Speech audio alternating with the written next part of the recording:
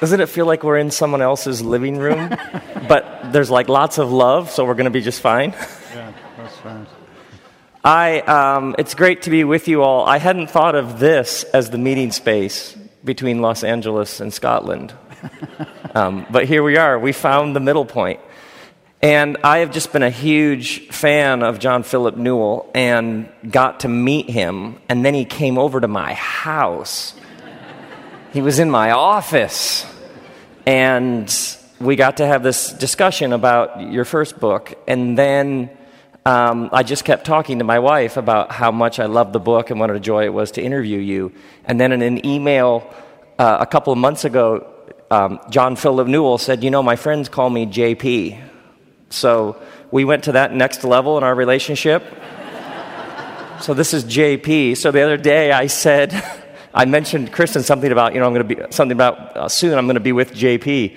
She's like, who's JP? And I was like, it's John Philip Newell. But we as his friends, we call him JP. So JP. It's so great. As long as you don't call me John Paul.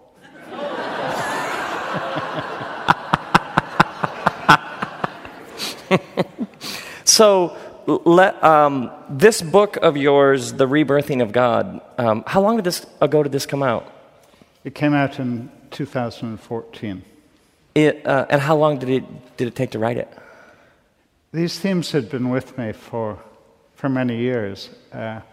And the way I tend to go about writing, and maybe this is how you do as well, but I sometimes fantasize thinking, would it not be nice to be tucked away in my Highland cottage and never have to get on an airplane again?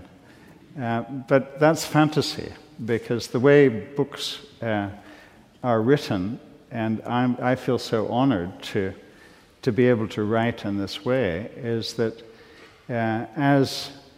as vision is emerging within me and feeling that some things need to be said, I'm forever having opportunity to try it out. And I learn from people's blank faces or people's yeses or people's struggles and that really informs the writing. So I had been working on it with groups for 3 or 4 years before I actually sat down to write it. The Rebirthing of God, I love titles. Like, titling is like an art form to me. And bad titles are like, oh, please, stop it. You're killing us. But this title, this is like fantastic. Where did the Rebirthing of God, where did that title come from? It came out of my realization that something is trying to be born within us at this moment in time. And I don't know if I was telling you when we were together in California, but there was a conversation that happened after the publication of the book that I so wished had happened before I wrote the epilogue to the book.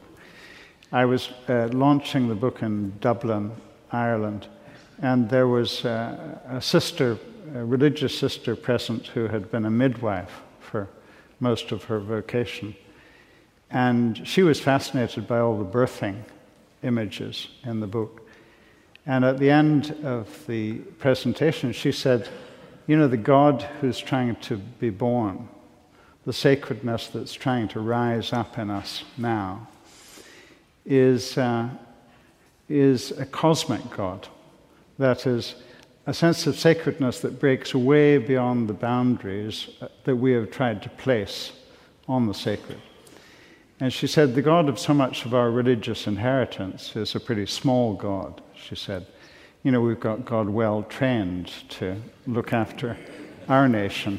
Well behaved. Yeah, very well behaved. and Presbyterianism excels every other tradition when it speaks about everything should be done decently and in order. I mean, one only has to look at the universe and the messiness of birth and of death and of new beginnings to realize that this is not doing everything decently and in order. But this woman, at the end of my talk, this midwife, said, the God who's trying to be born is cosmic. So she said, we're in for quite a stretching. And I said to her, why could I not have had this conversation with you before writing the epilogue? I mean, she got it, because that is what we are in the midst of. We're in the midst of an enormous stretching, way beyond the bounds of how we've tried to put boundaries or definitions on the sacred.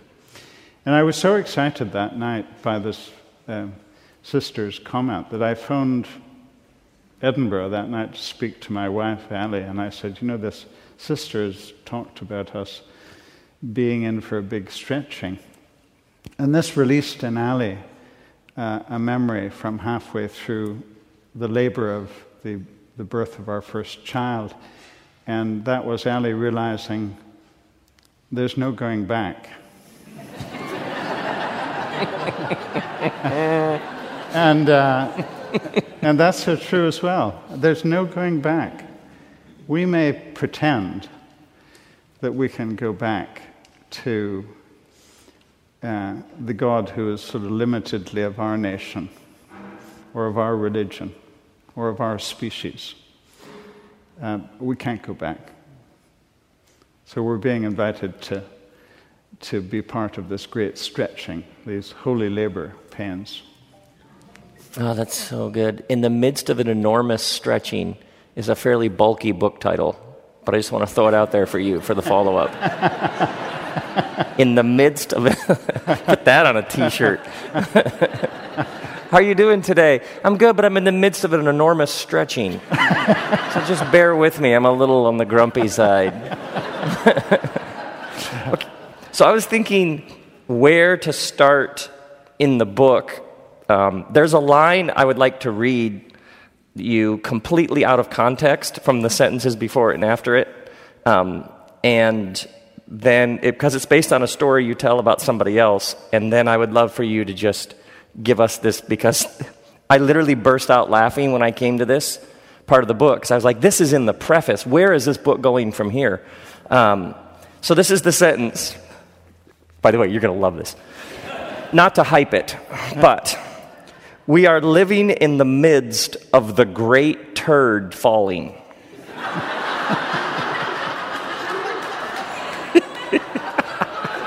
Just that. All right. So this comes out of a dreamlike awareness that Carl Jung, the founder of analytical psychology, had. Even as a boy, he had prophetic intuitions. And some of them, he didn't find the language or the courage to speak for nearly 50 years later. So as a 12-year-old boy, walking home from school one day in Basel, Switzerland, he was walking past the cathedral, and he became aware of an image that so horrified him that he tried pushing it back down into the unconscious. But it just kept insisting on coming up. And when, 50 years later, in his early 60s, he writes about this, he says that what he saw on that day above the spire of Basel Cathedral was the throne of God, and descending from the throne was a great turd that smashed into this spire, and the walls of the cathedral crumbled.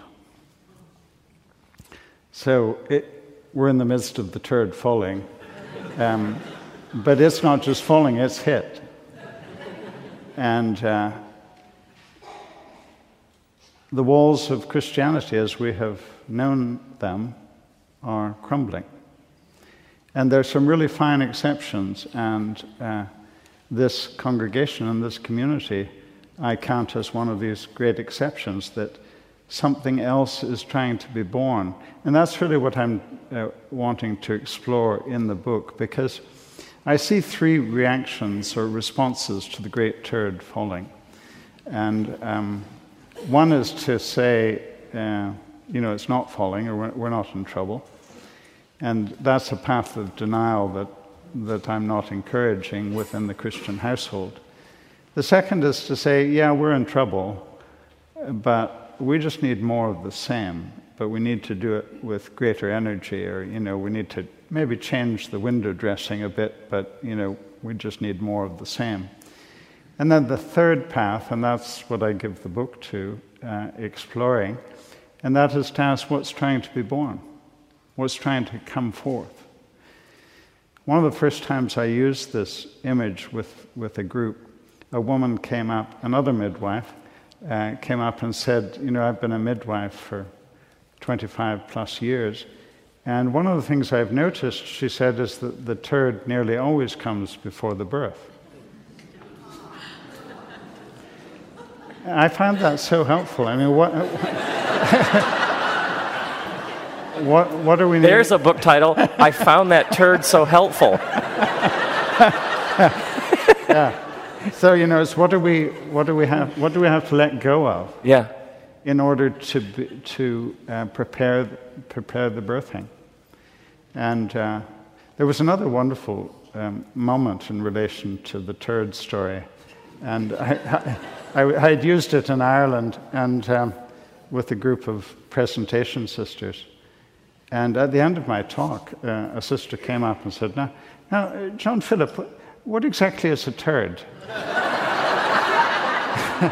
And in part it's because in Ireland, of course, that's how you pronounce T-H-I-R-D, first, second, turd.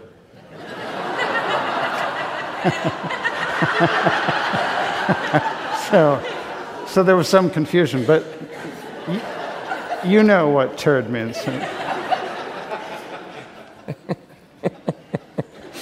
I feel like we could go all night on just this one theme. It's really interesting to me in the book that you talk about that Jesus talked about the need to be born anew, and you talk about reclaiming this idea of born anew or born again. But then there's a phrase that repeats again and again and again, is this phrase that you use, that which is deepest within us. Yeah. And then you say the necessity of what is deepest in us coming forth again. And we do not have to create it. We cannot create it. But we can let it spring forth and be reborn in our lives. And it's almost like there's a sub-theme throughout the whole book of you are a human being, you pay your bills, you're going through your life, you have your family, you have your trust. But then there is that which is deepest within you. And we're not creating anything or we're just allowing that to rise up. Yes. I think one of Jesus' favorite mantras is, you need to be born again. You need to be born anew. And this is so central to Jesus' teaching that I believe we need to reclaim these words, because these words have been hijacked by one end of the Christian spectrum, and they've been hijacked to mean we need to become something other than ourselves. And Jesus was a rabbi. So one of the things we need to remember is that his starting point was not the doctrine of original sin. That's a Christian problem, it's not a Jewish problem. So what is deepest in us is of God. The faithful Jew, the morning prayer of many faithful Jews is, the soul you have created in me, O God, is pure. So that's where a good rabbi starts from that sacred essence of our being. So when Jesus is speaking about the need to be born anew, I believe he's speaking about what is deepest in us coming forth again, with the radicalness of what we've never known before. It's coming forth in a new way, always. And I'm a great believer in trying to redeem as much of our inherited language in our Christian household as we can, and that's one of the phrases that I believe we're being called back to. But the place of original sin in our inheritance is so enormous that it's quite a task.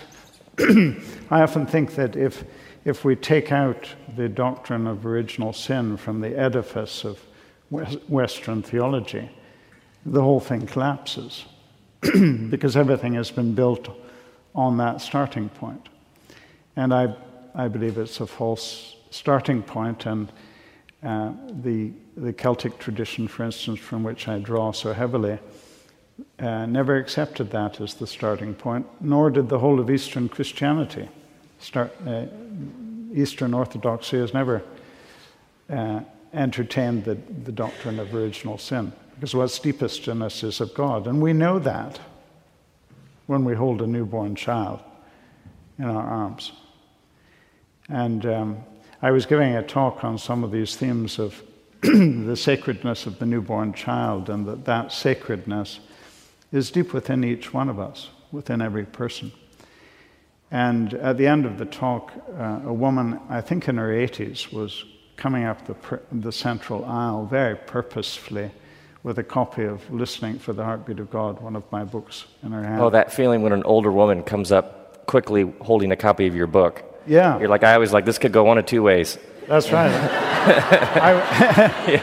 That's exactly what I was thinking. I was thinking, I think she's going to, the naughty boy in me, and thought, she's going to hit me over the head with that. And this was in Virginia. Maybe she's here tonight. That would be awesome. Yeah. So I was quite wrong. She came up to me and she said, I want to show you what I wrote in this book after reading it. And she opened the front cover, and inside she had written, I knew it, I knew it, I knew it. And I so often wish that I'd asked her for that copy. Because I think that's what we're in the midst of when we hear ancient truth. Yes. That has been covered over. We think, well, I knew this. I haven't heard it said, I haven't heard it taught, but I know it. And I think that sort of deep knowing is part of what is with us all when we hold a newborn child in our arms. We know that this child has somehow come through us, but this child has come from a much deeper source, a sacred source. Yeah. I love that in the Hebrew Scriptures there's this word teshuvah, T''SHUVAH, teshuvah. And it means to turn or to return. And this idea of, and the idea behind teshuvah is you're on a path, and it's a good path, and you're headed in a beautiful direction, and then you kind of wandered off the path. Anybody know what I'm talking about? And then you have this moment of like, oh wait, I've wandered off the path. And there's both an element of sorrow, like, how did I wander off the path? But then there's also a joy, like, thank God that I've realized and woken up to the fact that I've wandered off the path. And then you turn and head back onto the path. And that in the middle of teshuvah is shuv, which means turn. But that this word in English, in the New Testament, is where we get the word repent. Right. So when Jesus says, when a Jewish rabbi comes along, he says, teshuvah, for the kingdom is near. Which the starting point isn't you wretched, depraved sinner. Best of luck finding the path. It's your very essence has been on the path. You may have wandered off. And I think about how you go to a concert or a game and there are the people out front with those signs that always say, repent, repent, which basically means you are pathetic. But what if their sign said, you were on the path, you just wandered off, come on home. More people might listen to what they're saying with their bullhorn. Yeah. That there is something deepest within us. And then you do this. I mean, we're still in the preface. You could put out prefaces that would be better than some people's books. Yeah. Thank God you've never got past the preface. It goes downhill after that. I'm hoping tonight, because I'm so excited they gave us 7 hours. That was kind of exciting, that we could get to we could maybe get to the chapter 1 if things go well. And then you mention that in the story of Christ's resurrection, he's not found where his body was laid, that the story is not about resuscitation, it's about resurrection. And that I loved this. It is forever finding its new form, forever unfolding into what has never been before. And I thought about, like scientists are now saying, the best sort of estimate is that the universe is 13.8 billion years old, and it's been expanding from a singular point of infinite density, because that doesn't raise any questions. But like the universe only knows this one direction of expansion. And can you say more about the difference between resuscitation and resurrection? Because that felt like it was really, really big for us to understand. Yeah, and it relates to that second path that I was referring to earlier, in which there's this awareness that Christianity as we have known it is in trouble, and part of what's being said on that second path is, well, we just need to resuscitate. You know, we need more of the same. We just need to sort of up the game a bit. Get a better website. Yeah, that's right. And the difference between resuscitation and resurrection for me is that in the Easter story in our Christian household, something is being spoken of that was entirely unexpected, that wasn't just a resuscitation. And it's Carl Jung that says, you know, the risen Christ is not found where his body was laid, so don't go there. And this is the way of the universe, and this is what's exciting for me about the way in which the new, that which we can't possibly know, is forever waiting to unfold. This is what the universe is doing. It just keeps throwing up new form. It's like a dream that's forever shape-shifting. It moves into new form. And I think we're being invited to open up to what we don't know yet.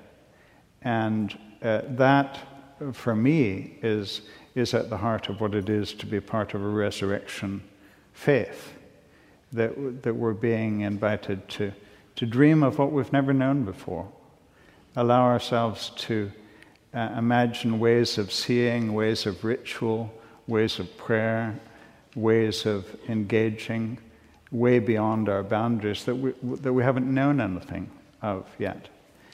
And that is so much part of the very nature of the universe that we need to ask ourselves some questions about why on earth did we think that we have any right to perpetuity? Why should we continue if we're not unfolding? A number of years ago, I was preaching a sermon in St. Giles Cathedral in Edinburgh, the little national cathedral in Scotland, and I was delivering the sermon from the pulpit, which hugs one of the 4 massive pillars that have been there for 1,000 years. And I began the sermon by saying, there will come a time when this cathedral is no more. And there will come a time when our scriptures are no more. And there will come a time when Christianity is no more. This was too much for one of my listeners, and she stood up and said, heresy. And this, of course, is when the rest of the congregation woke up. I could see people looking at each other as if, did he say something? And I mean, we really need one of those every Sunday, right? So it was in one of these old Scottish boxed pews. So in order to get out, she had to, push the door, but she slammed it open, And she had power dressed that day, good hard heels, stomping down the central aisle. Did you say power dressed? Power dressed. Is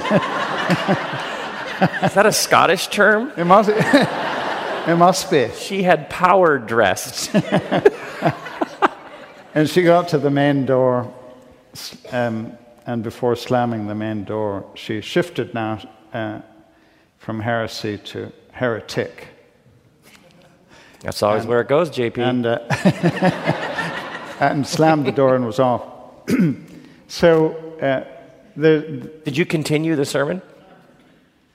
Yeah, and I felt, people are awake now. Did you just start from the beginning? Yeah, I should have. I didn't.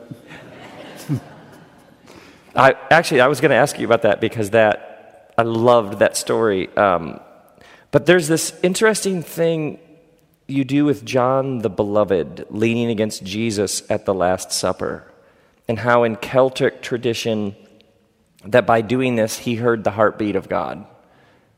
And I love that reading of it. I also love that the Celtic tradition, a lot of Western tradition would be like, John was leaning up against Jesus, he was this disciple, there's an analysis, but the Celtic tradition plays with it. Yeah. There's a poetry to it. There's a mysticism to it. Yeah. By leaning up against Jesus, he's hearing the heartbeat of God. And then you go on, he became a symbol of the practice of listening deep within ourselves, within one another, and within the body of the earth for the beat of the sacred presence. Come on. Come on. That is so good. Let's just start with the listening. Yeah.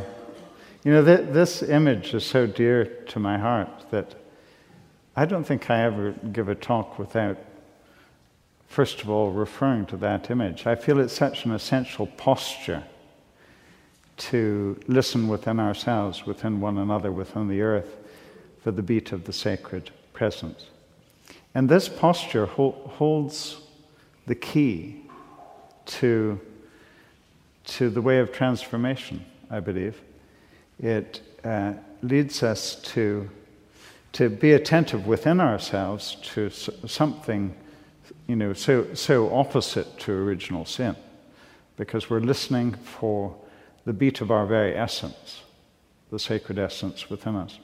But it also, of course, is really inviting us to listen in a new way to one another and to those in other religious traditions, those in other racial groups, those in other nations, those who seem so different from us. And it invites us into a sense of relationship with every life form, everything that has being. And one of the exciting bits of research that I've been doing lately is on John Muir, the American prophet of ecological awareness and activism. And John Muir uses that image. He says, within the granite of our mountains is the heartbeat of God. That pulsing is to be found in everything in the universe. He says the stars are streaming through space, being pulsed onward by the heartbeat of God. Desjardins talks about, in his personal writings, a rock. And for him, his awareness of Christ began with matter itself and the Christ in matter. Yeah. Okay, so along those lines, you tell this story about being in New York City. By the way, your stories happen in the coolest places. You know what I mean? There's not one story here that, I was in Ohio. I mean, that's great, awesome. But your stories are like India, Scotland, and then you tell the story with your accent, it's even better than the book. It's just... So, but there's New York City.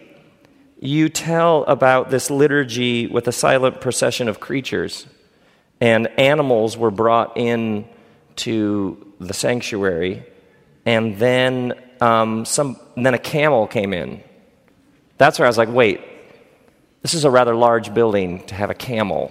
And then a boa constrictor, and then a pig, and a goat, and then the whole spectrum of God's creatures. And you describe all of these animals coming down the central aisle of the church. And you talk about being moved by, you say, what impressed me most, I would have the camel alone for me. But you say what impressed me most that morning was the church was not telling people what to believe. They already knew what they believed. That was why they were there. The church's role was to serve that deep knowing and to help translate it into how we live together with the earth. Mm. And I was thinking about how my daughter, I have a 7-year-old daughter named Violet with long blonde curly hair. She owns me.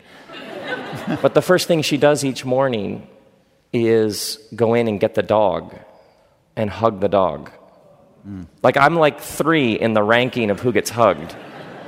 Like an intuitive, we begin the day by acknowledging all the living creatures in our home, let alone in nature. Mm. Their job wasn't to tell them. And then you say this, too often in the past, our approach to truth has been to assume that we have it and others do not. Consequently, we have thought that our role is to tell people what to believe. We are being invited instead into a new humility to serve the holy wisdom that is already stirring in the hearts of people everywhere. The growing awareness of Earth's interrelatedness and sacredness, which I think just incredibly helpful for so many people. Mm. Can you say more about this sense of what people already know? Mm. It relates to the I knew it story. And I find this enormously liberating, that our role is not to deposit something that isn't already there. Right. That our role as teachers, as bearers as liberators of wisdom, is to speak in ways, to relate in ways that actually release these deep knowings in one another, rather than my God, what a weight has been on our shoulders of thinking that we have to place something in one another or in the other that isn't already there. Meister Eckhart, the 14th century Christian mystic, says, God is to be found in the human soul not by addition, but by subtraction. Not by addition, but by subtraction. I don't need to add anything to you. Nothing needs to be added to me, to each one of you. The heart of your being is pure, sacred gift.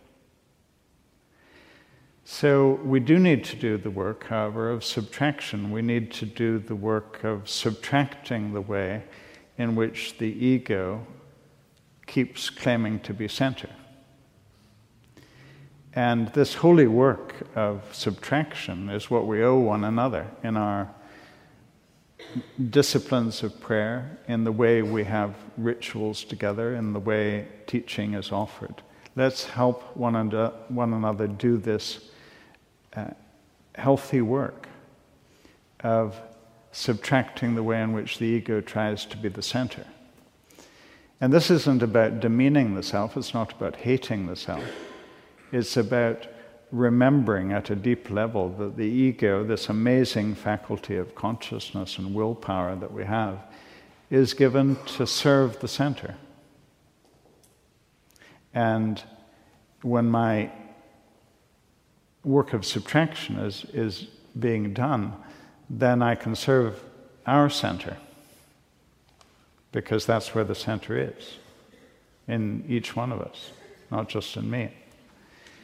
And this work of subtracting is is important at the individual level.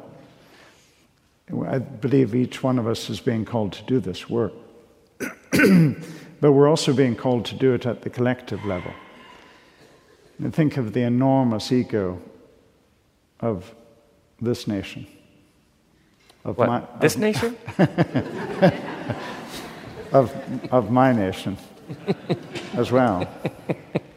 You know, the British Empire. We know nothing of empires. No. You know, and think of the enormous ego of the human species, that we've assumed that it all is there for us, rather than seeing that we are there to be together, serving the center at the heart of one another, at the heart of all things. This is again heart of Jesus's teaching. It's one of his great mantras. Yeah, be born anew, but also die. Die to the way in which the ego claims center ground in order to live. And this is good news. It's about living from our true depths, not about somehow hating the self. It's about doing the work of allowing the soul strength that is within us, the wisdom that is within us, the creativity within us, the yearnings for oneness that are within us, because we're made of the one. So at the heart of our being is the desire for oneness. So this work is about being set free from the fears that fragment us and separate us. You know, it's interesting that you give it that language, because it strikes me how often I'll be doing an event and somebody will ask a question, and I'll like smell the fear in the question or the guilt or the shame or the anxiety, and if I just hold on, it sounds like there's a question underneath your question, and hold on, let's take away the fear, let's take away the anxiety. I feel so bad that let's take away the shame. Oftentimes, by the time you pull those things away from the question and then say to the person, so you actually do know what the next step is, or the truth here, or how often it's an issue of subtraction, that the person has a question, but once the proper things are subtracted, they actually already know. And are in some sort of tribe, family system, something that has loaded them down with all these expectations or worries, but they actually already possess it. Yeah. And just need a bunch of things taken away. Okay, you have a statement here. By the way, for those keeping track at home, we've gotten to page 8.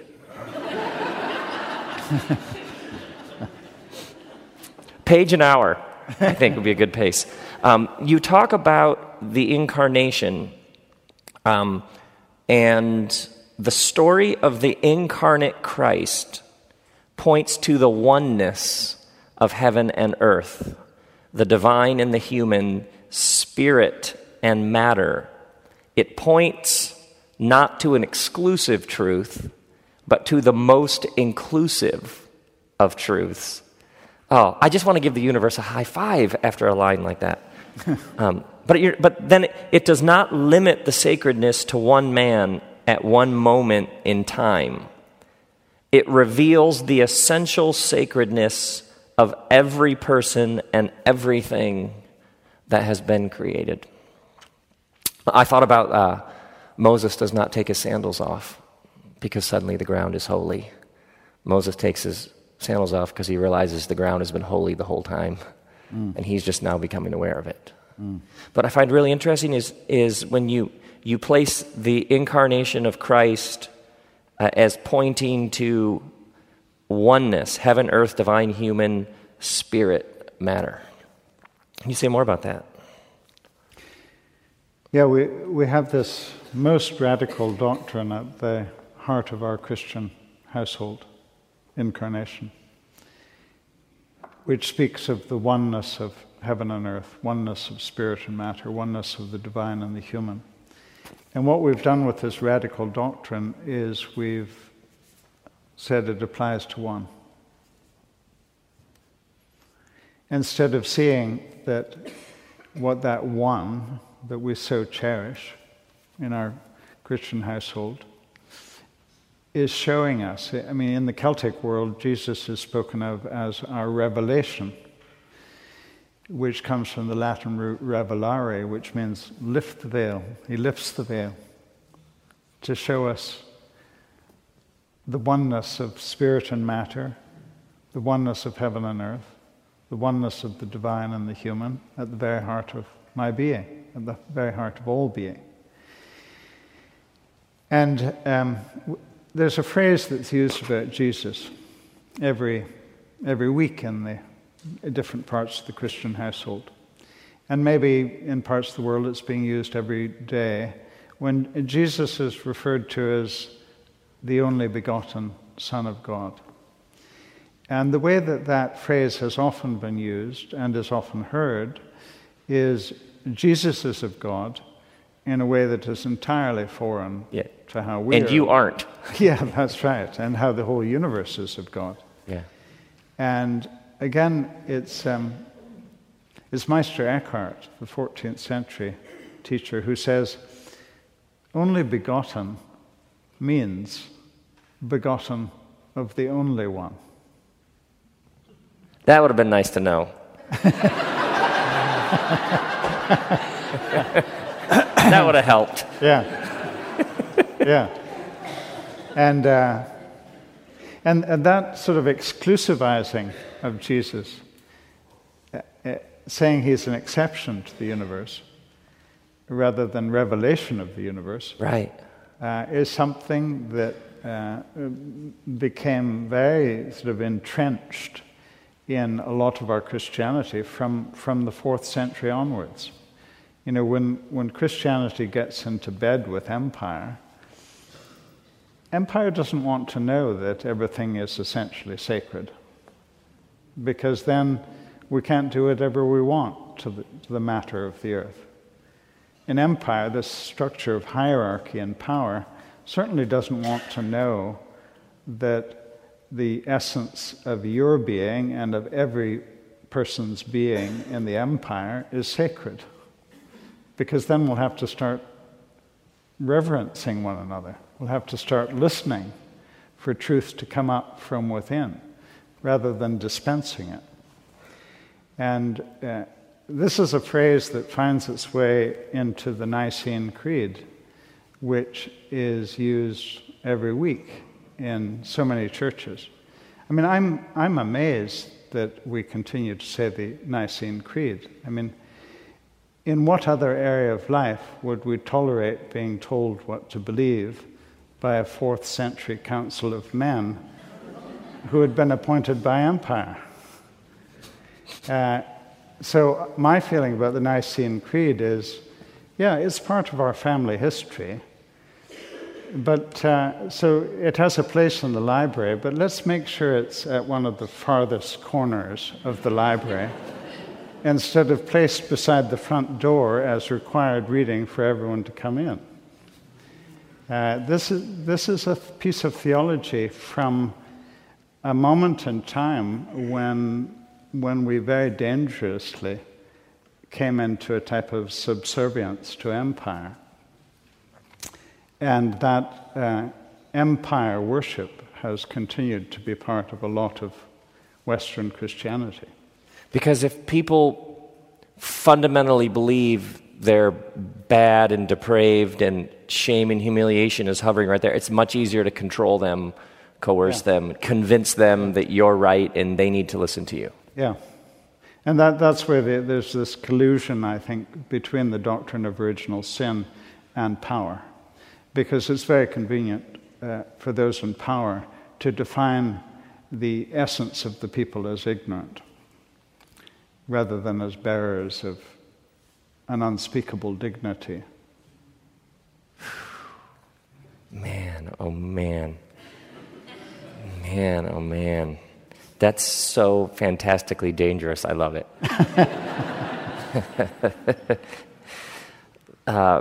Heretic.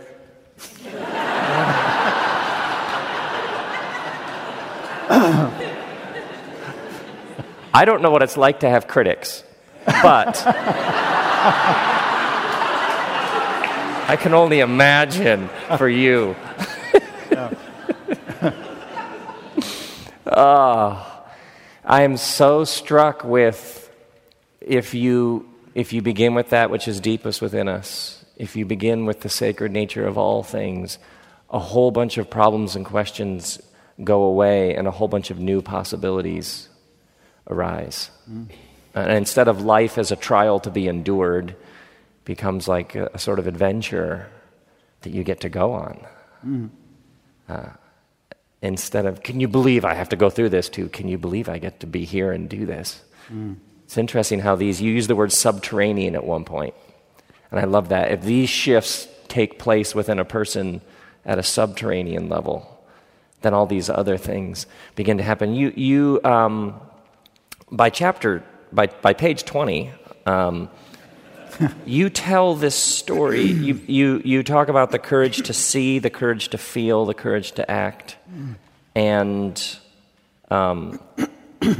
you tell this story about your father and these cassettes. And for some of you, a cassette is like about this big. And you put it in a car that no one owns anymore. But this story about your father recording these cassettes and what happened on one of the cassettes was just amazing. Can you tell them that? I'm so delighted to tell the story about my father. 2 days ago was the 5th anniversary of his death. So he's been very, especially close to me. So when I was a young man, still at home, late adolescence, my father was doing a lot of international refugee work. And he often had to be away for long periods of time. And his practice in those days of not such easy international communication, every day he would speak into this cassette tape recorder, and once a week he would send it home. So we would receive a cassette, and we would get to hear who he had been meeting, what he had been doing. So on this occasion, he had been into a refugee camp for Cambodians in the wake of the killing fields. And he had been meeting parents who had lost their children, children who had lost their parents. And at the end of the day, he came out to the car in which he was being transported back to his accommodation for the night. And he began to speak into the tape recorder. And as he began to speak about what he had been in the midst of and the people and the pain that he had been hearing, he began to weep. And the really extraordinary thing about that moment is that he chose not to turn off the tape. So what I heard was my father weeping for a couple of minutes. And I often think if he had turned off the tape, or if he had erased it, if he had tried to shut down to that flow of passion and sorrow, I don't believe he would have been able to the extent, do the work that he was doing. So for me, it's this combination that we're being invited into to, as you were saying, wake up to the amazing glory of every moment, of this moment. I mean, just look at one another here. Look at the light shining in our eyes. This is amazing. So let's be alive to the inexpressible glory of every moment. And at the same time, let's pay attention to the unspeakable sufferings that are happening at the moment within us, within our own nation, within our families, within the creatures. Let's allow ourselves that sort of deep strength to weep. And I think one of the reasons why we shut down to tears is because at some level we know where they're taking us. Because if we really allow ourselves to feel the brokenness of a people, the brokenness of another, then that's moving us in the direction of action and cost of action and stretching. Hildegard of Bingen, the 12th century teacher, says we need to learn to fly with two wings, she says. One is the wing of awareness of life's glory, and the other is the wing of awareness of life's pain and suffering. And she says, if we try to fly with only one wing, we're like an eagle trying to fly with only one wing. We won't ascend to the true heights that we're being invited into. So that moment of hearing my father's tears has been a moment that has always been within me, and that part of what I pray for the strength to be and to do and pray for others and for our communities is to learn how to weep, not in a way that paralyzes us, but in a way that moves us more in the direction of action.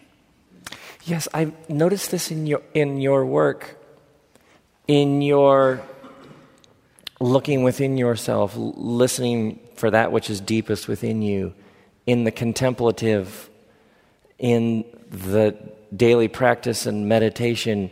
Your work has this slow down, listen, pay attention, move your ear next to the heartbeat of the divine. But when I follow it, it always takes me somewhere in your work, which is how it works in life, to a welling up of compassion and energy. I think for many people, like when they hear, like, well, we're going to be sitting on cushions and we're going to be, reflecting with the mystics, they're like, yeah, but the world's on fire. It feels, I think, for some people in the modern world, like, oh, you mean you're checking out? But as you voice it, oh, no, you're checking in at a whole new level. That when you, and I think about how your work has affected my life in listening for that which is deepest, in the art of subtraction. It actually takes me into this place of, oh, there's some things we ought to do. But it's coming from a completely different place. There's a great energy there. Yes. My teacher, George MacLeod of Scotland, used to say that prayer and meditation is not about retreating from the world of affairs. It's going more deeply into the world of affairs. Because by moving in, I believe we're being invited to pay attention to the glory, but also to the pain. But also, what is the strength that we have for engaging? And I love the distinction that Mahatma Gandhi makes between soul force and ego force. And he sees the ego force as really pretty puny, and it's not up to the job. And he learned in a very significant way early in his life that the enormous challenge of transforming his nation or being part of the liberation of his nation from British Empire was such an enormous challenge that there was no way that he could possibly achieve that through just tapping into ego force, ego strength. So this subtraction work that we're all being called into is about accessing some mighty, mighty energy, soul force. And you were touching on one of the aspects of that earlier, and that is playfully finding our way how to make use of this enormous energy for change that is within us. And that's not to sort of inflate any one of us individually.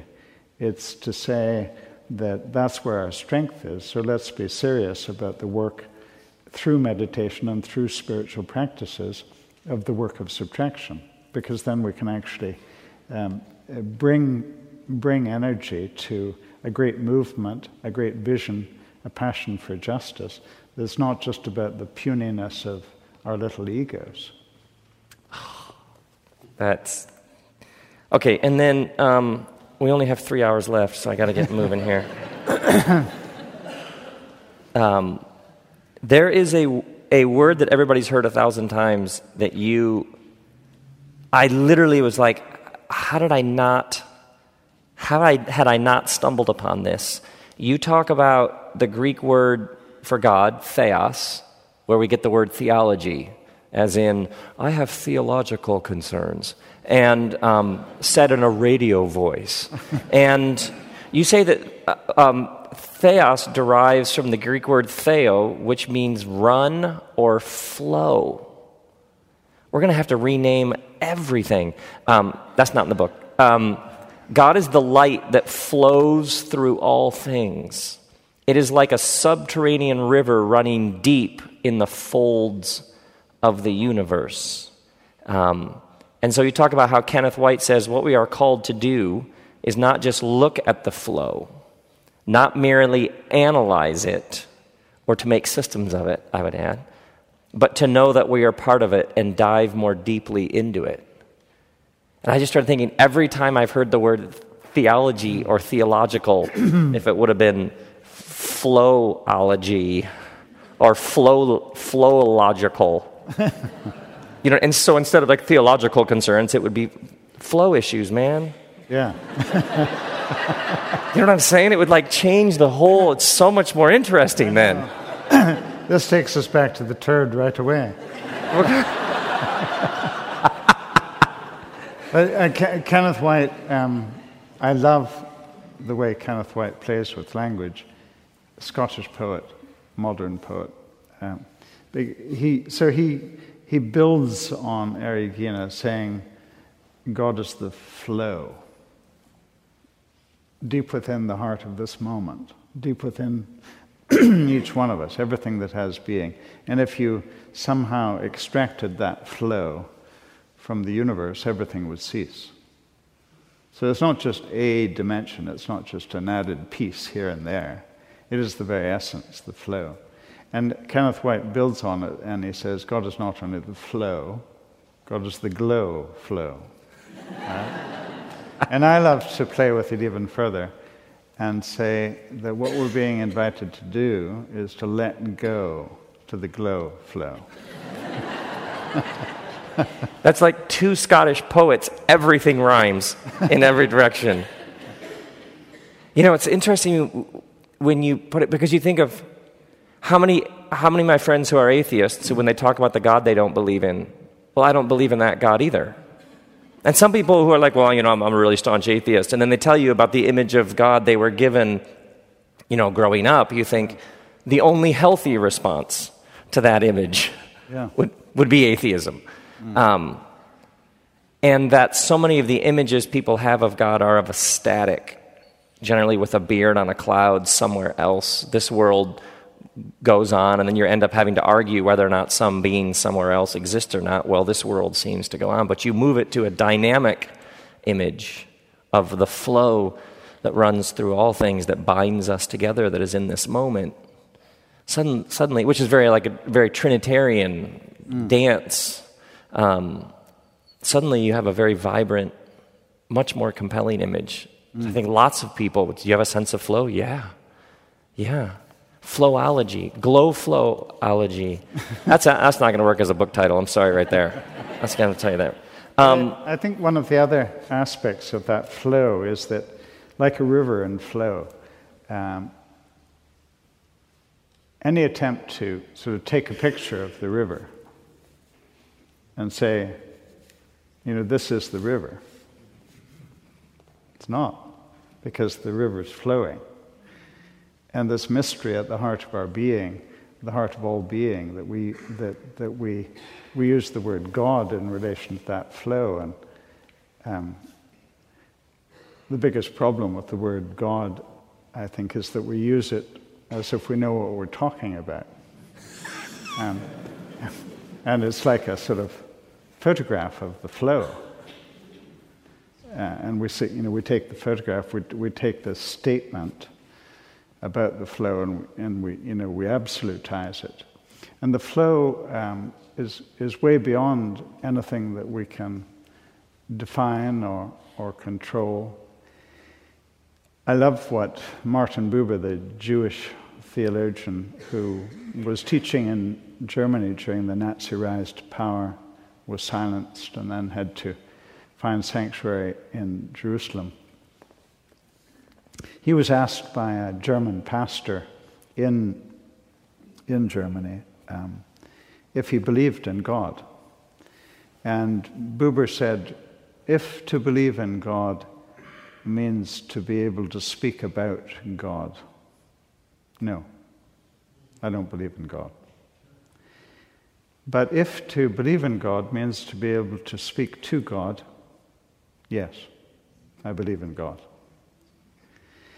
So this giving ourselves to the flow, addressing the flow, knowing the flow within us, is so different from having a set of propositions about the flow which tries to nail it down somehow, tries to define what we can't define. And I think that's part of what we're being invited into at this moment in time, is to let go of so many of the propositions about God that have dominated a lot of our Western Christian inheritance. And we often define ourselves as Christians in terms of what we believe, a set of propositions about God, rather than in terms of this faithful letting go to the flow. Oh my goodness, so good. Well, we promised we would wrap this up around, we're a little bit over, but let's be honest, we got the microphones. How much? Oh wait, can we do one more? Wait, we're kind of in charge. We'll do one more. At the very end, you talk about the cross, and you talk about, I just picture people reading this book and just, or in Scotland, calm, bit more poetic. And you talk about the doctrine of substitutionary atonement. No one reads this book in Scotland. So. Oh, really? What? That hurts. Okay, you talk about, for so many people, the cross, that to this day people wear, we see it's all around modern culture, that for so many people the story of the cross is a payment needed to be made, and so Jesus did it to make sure so that God wouldn't be as angry. And you say one of the problems with this doctrine is that it runs counter to our deepest experiences of love. Who are the people who have most loved us in our lives amid our failures and betrayals? Could we imagine them ever requiring payment to forgive us? True love is free. Oh, so then you say... And do I say love wins?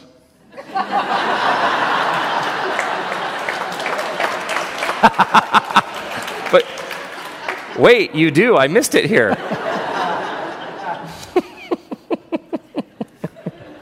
That was good. That was well played. And then you have this paragraph, which I think, the cross points to the love that so endured in Jesus for the poorest and most powerless of his people that he found the strength to go to Jerusalem to confront the holders of false power in his nation. It points to the love that so lived in Gandhi and Oscar Romero, in Rosa Parks, and in countless others who, knowing the likely cost of their passion for justice, the threat of imprisonment or death, nevertheless continued on in their chosen pathway. It's so beautiful. It's such a beautiful, powerful reading of the cross. And I think we need that. That is so powerful. And I sense part of the rebirthing is reading the cross in a new light. And not as somebody somewhere was really angry and then Jesus came along and was like, oh, I'm not so angry. As substitutionary atonement in 11 seconds or less. And this beautiful reading of a love that wells up within a person to stand with others who are being oppressed, who are suffering, and is willing to pay whatever that price is. Which I sense comes again and again in this is you listen to that which is deepest within yourself, you begin to feel, you begin to see, it moves you to act, and that act will always have a cost. And that's how it works. It's really beautiful.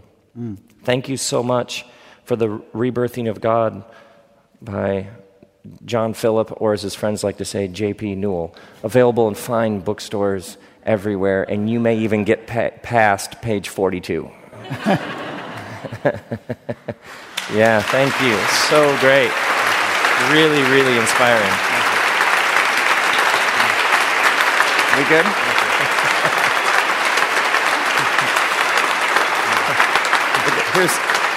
Here's all the notes. We got like this far down.